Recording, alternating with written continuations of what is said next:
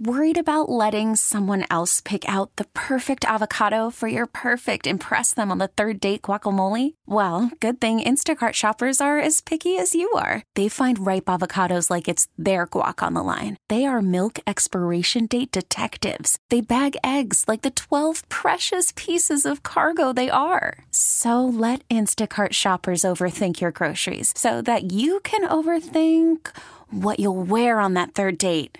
Download the Instacart app to get free delivery on your first 3 orders while supplies last. Minimum $10 per order. Additional terms apply. StarChat, another episode. Jared Sandler and Ari Temkin with you right here on 1053thefan.com.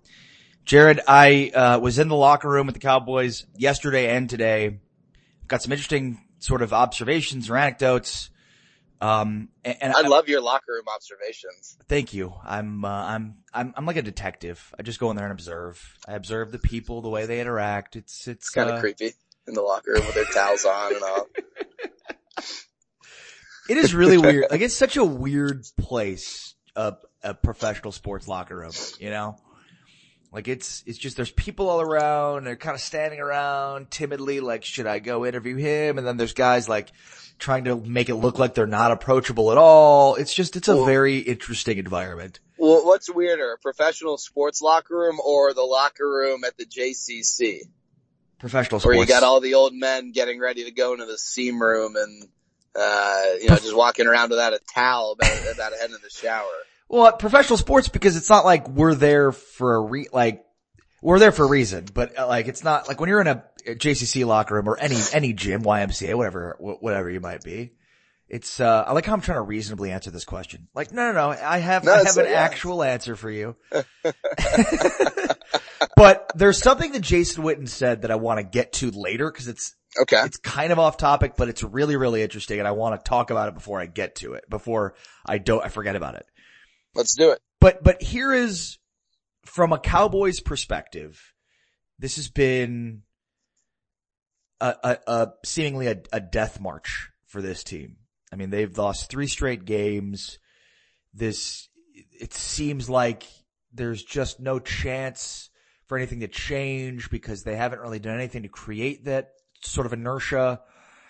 And yet sort of the locker room ideal is, and the prevailing thought from inside that locker room is, and you can tell that this is what the coaching staff is saying because you're hearing it from a lot of guys.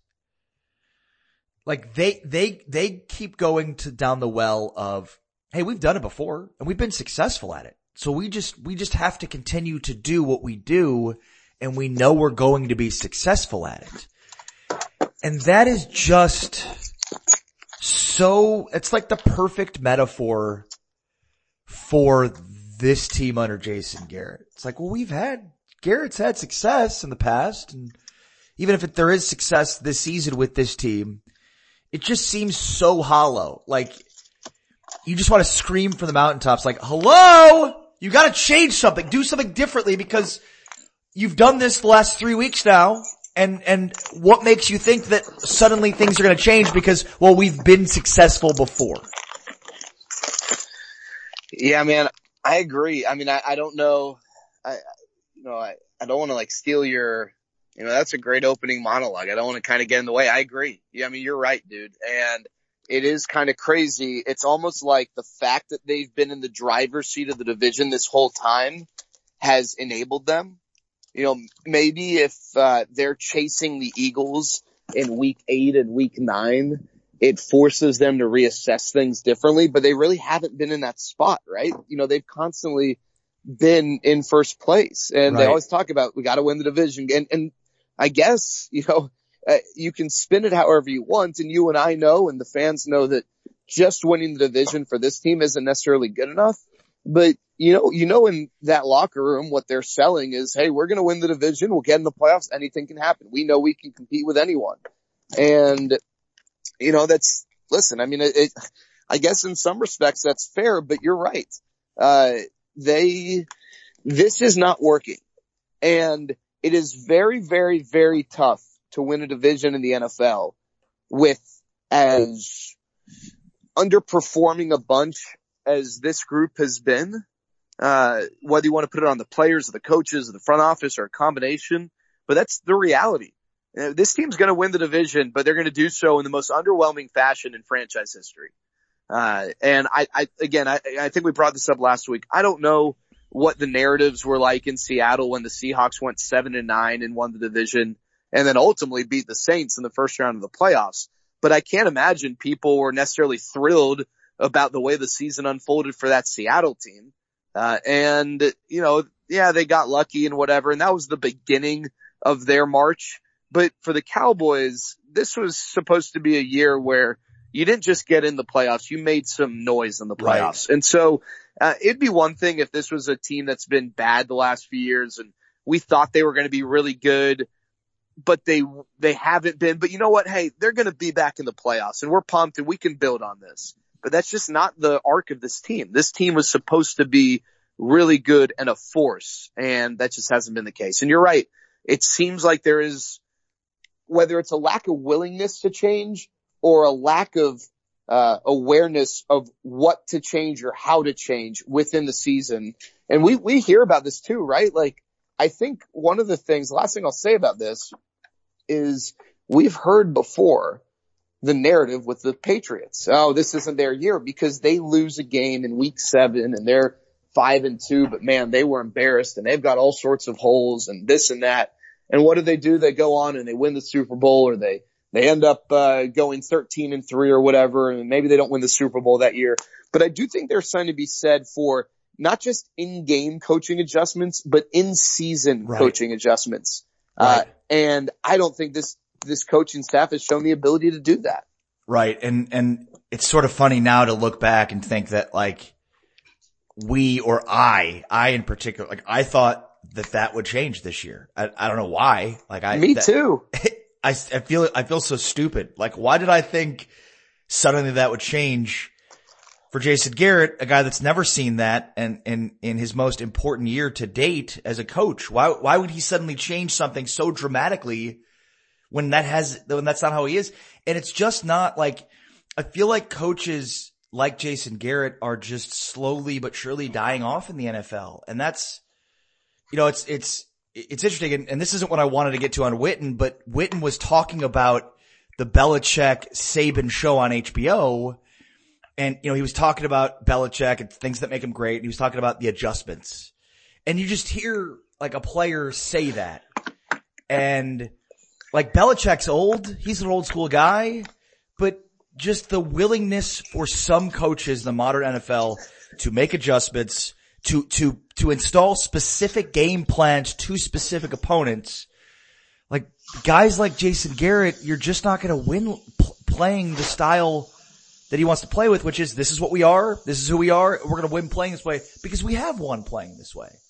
That's not how the modern NFL is played. It's too multifaceted and too, as we've discussed, chameleon-esque to be able to just show up and play your style and win a game when a team's adjusting for what you do best.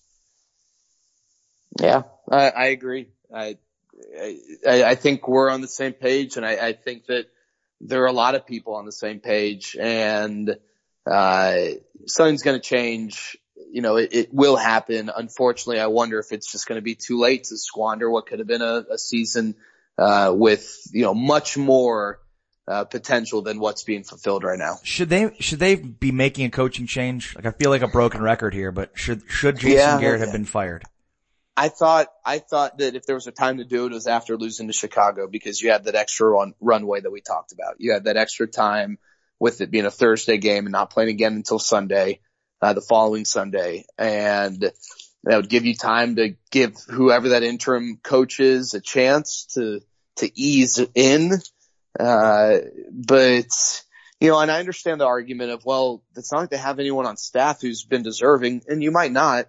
But I guess you got to ask yourself the question, you just going to let this thing ride out? Or is that, you're right. You kind of know where this thing's going, or do you want to just see if you can spark a change? Because sometimes, like, I don't know for a fact that there is a better suited head coach on staff than Jason Garrett, but I do know that sometimes really good head coaches, and you know what, at the end of the day, as much as it's going to frustrate people to acknowledge this or hear this, Jason Garrett's not a bad head coach. he hasn't been able to take this team to the next level, and maybe he's a bad head coach or not as good of a head coach in 2019 as he was 5 years ago as things have evolved. But it's not like he's some horrible head coach. There are plenty of teams. I do believe that if Jason Garrett got fired, he'd be snatched up if he wanted to be pretty quickly. But that's, so whether he's the best head coach on staff or not, he might be, but sometimes you just need a change. Sometimes you've been zigging and it hasn't worked and you just need a zag. And so that's kind of what I like to see. But at this point, I mean, you're just going to ride it through and, you'll win the division probably, because Philadelphia doesn't want to be playing the playoffs. They all have like vacation plans or something. I don't know. And then, whatever happens. You'll get your ass kicked by some team in the first round. I wouldn't say Jason Garrett's a bad coach. I guess what I'd say is I think he'd be a good college coach. Like I think, the style that he coaches with, the whole like, we're going to show up and play the style we do and win, like that works at the collegiate level. It just doesn't work. Cause like you could be in the Power 5 and have that style and you might not be a championship caliber team, but you're going to win 9, 10, you could win 9, 10 games a year and go to bowl games like that. That style works. It's not going to work in the NFL. And yeah, no, that's fair. Do you have anything positive to say about this team moving forward? No. Yeah, I guess you go back to the fact that, they're still probably going to win the division. That's kind of positive, right? I guess what's there positive to say about this team?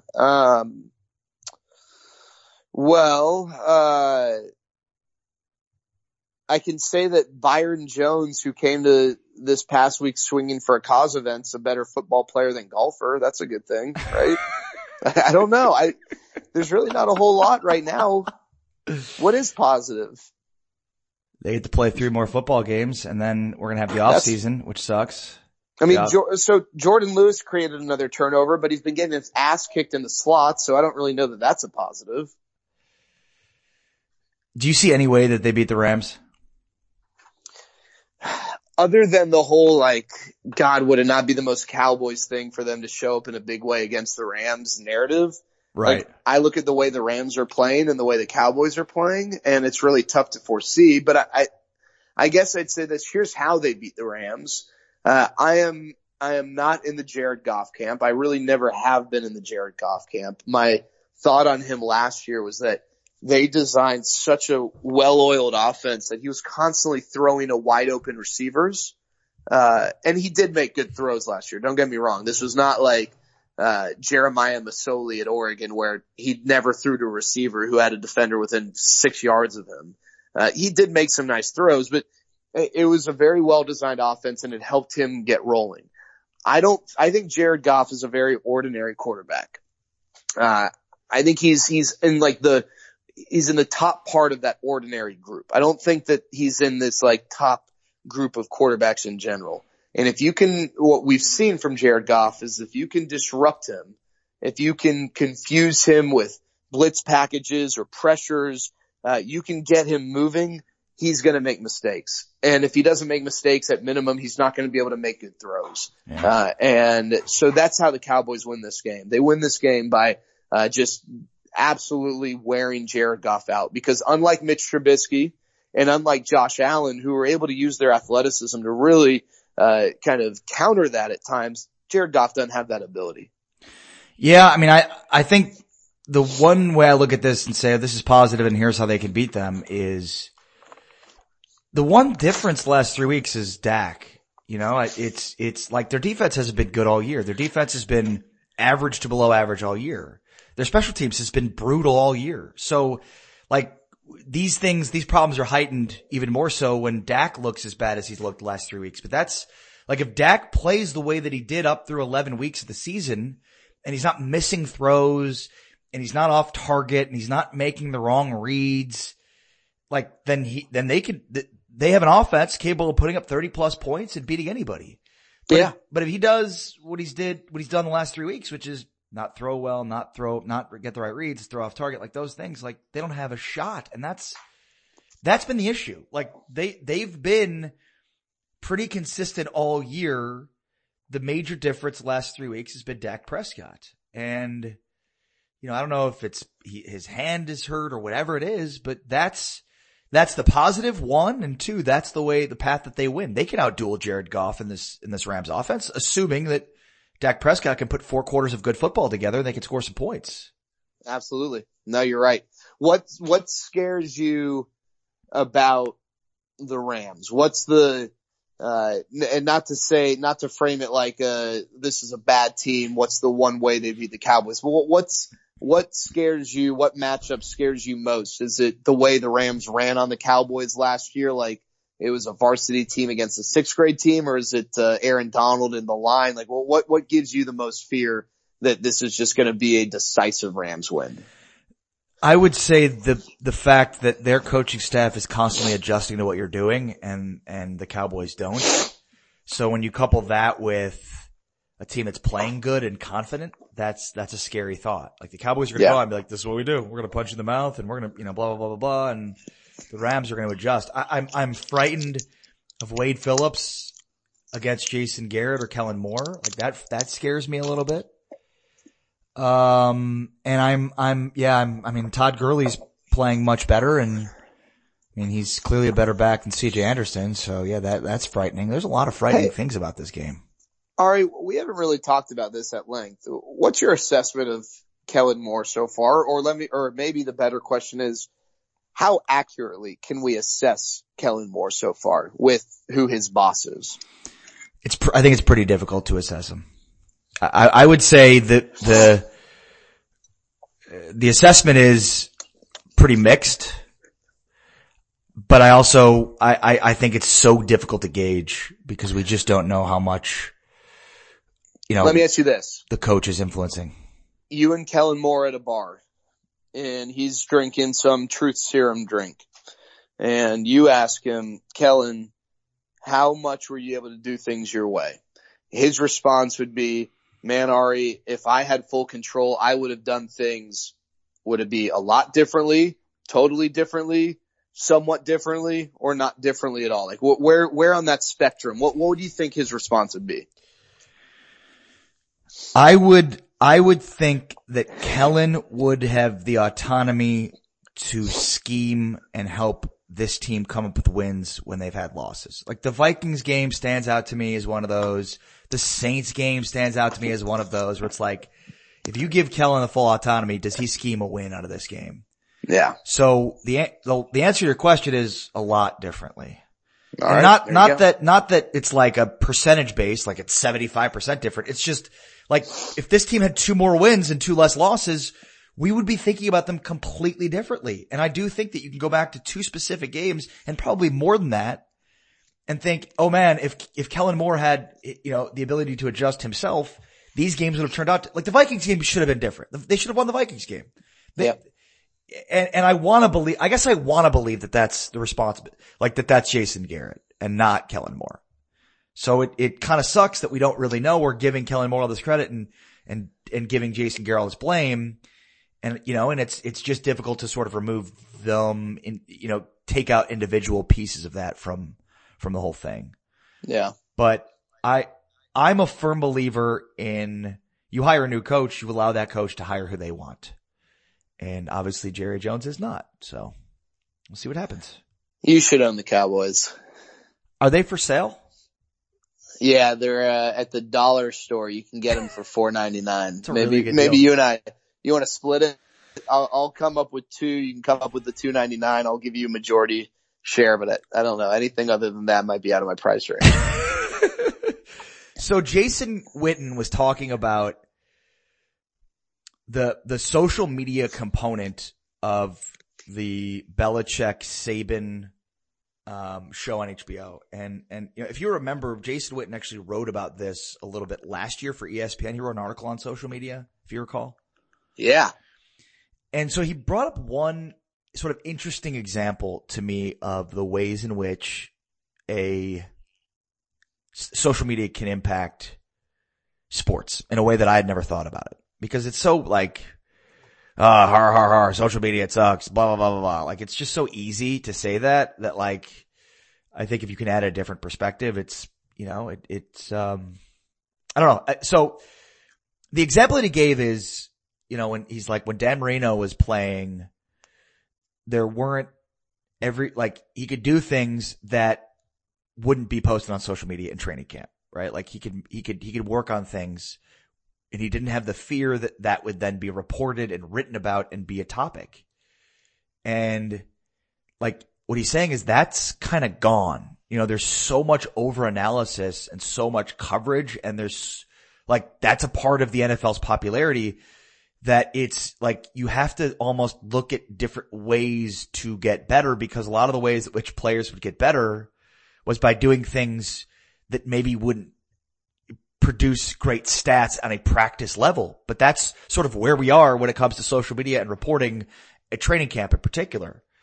And like just the freedom to be able to do things and work on things when like the outcome of that drill is not for success. It's for like, you're not trying to complete the most passes or get the most touchdowns. And yet like that's not the approach that the media would take in covering that. And I just thought that was so interesting to look at one of the ways in which, social media has completely transformed sports and to a certain degree, like the competition involved in sports.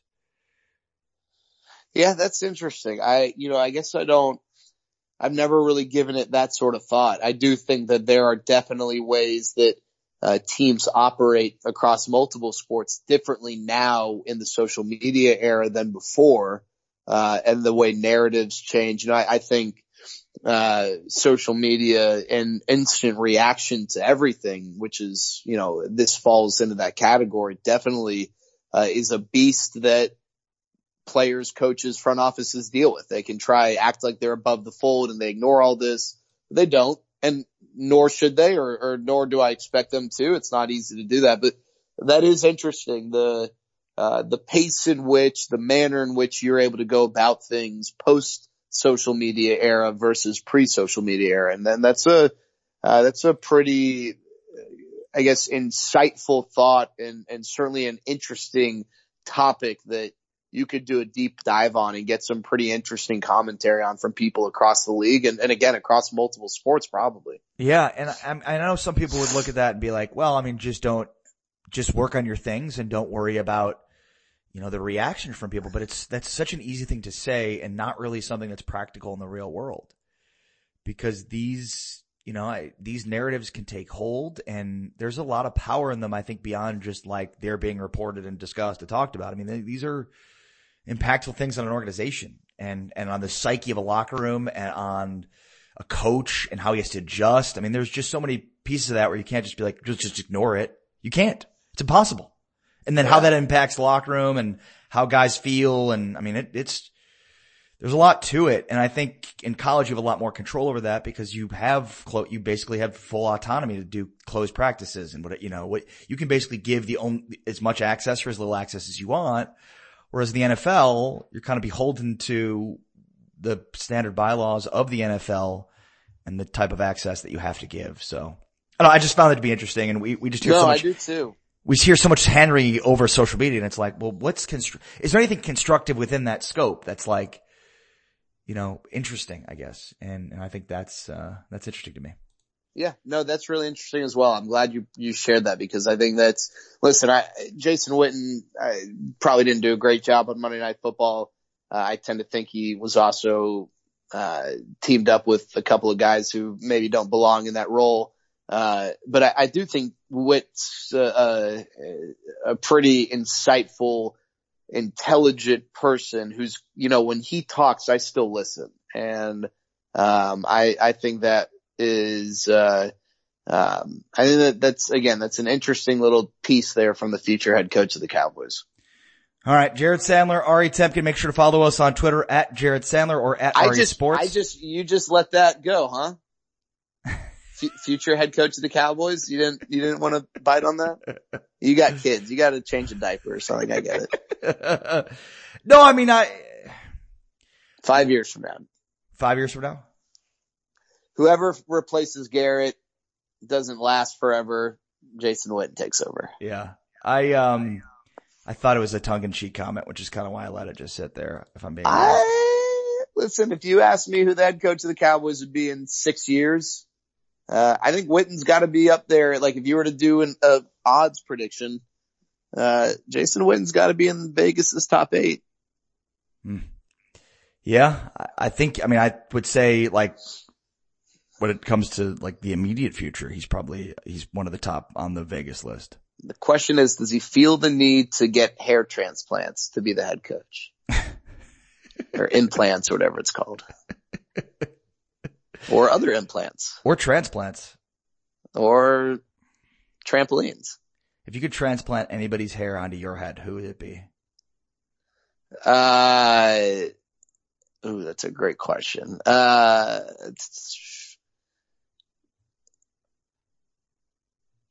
Ooh, now you're really like, I know you probably didn't want this to be a long thought. No, I mean, but that's a really, there's a lot of ways you can go with this. Next week on StarChat, I will answer that question. Wow.